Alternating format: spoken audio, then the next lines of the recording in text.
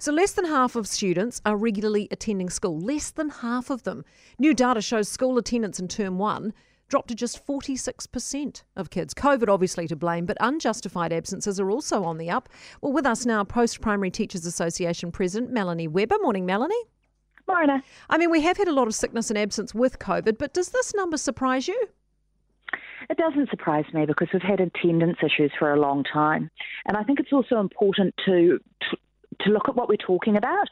So for irregular attendance, we're talking about more than 2 days off a month, which adds up and isn't ideal, but there's a huge variation in terms of that when we say irregular attendance.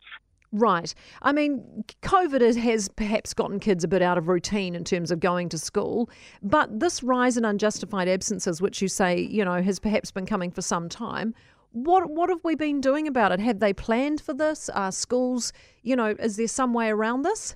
I don't think anyone's planned for COVID.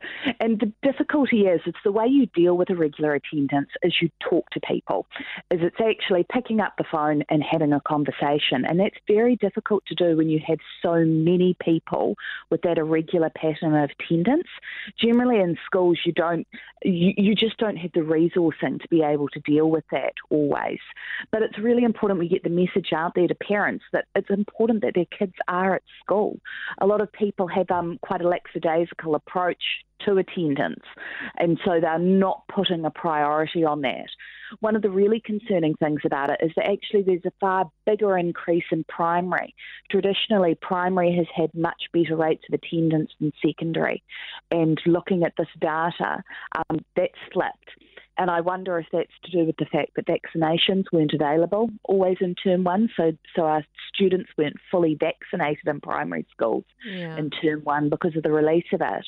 But also I wonder if parents are just really worried about schools with the lack of, mind you, term 1 there were the masking mandates, so we can't look to that. Well, that's what I was referring to when I talked about planning. I mean, during COVID and with all that going on, I just wonder how much planning the ministry or the government was doing in terms of looking to support schools, given this was going to be more of an issue, truancy. I mean, how do we catch the kids up who are missing out on all this school and falling behind?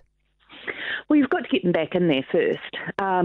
So it's about messaging to families and communities the importance of coming into schools, reminding them that it is safe, that, it is okay for people to come into schools, that, with distancing, with masking, that we are okay, that the levels of transmission, a lot of transmission is actually happening outside of schools rather than within schools. And, just getting them back in there. And some of that is about having more resourcing to catch those kids up as they come in, because this is coming on top of absences already through the lockdowns. And so I'm quite worried about literacy and numeracy for those students coming in, and just getting into a pattern of not going to school. Yeah, exactly. Melanie, thanks for being with us. Melanie Webber, Post-Primary Teachers Association President. It's a tough one, isn't it? Because primary school, you'd argue that's, you're in charge, you can get them along. A teenager who's sleeping in and flatly refusing to go to school, that's a much harder thing for families to have to deal with. But if it's the primary school kids that aren't turning up, then you've got to ask yourself, what are the parents doing there?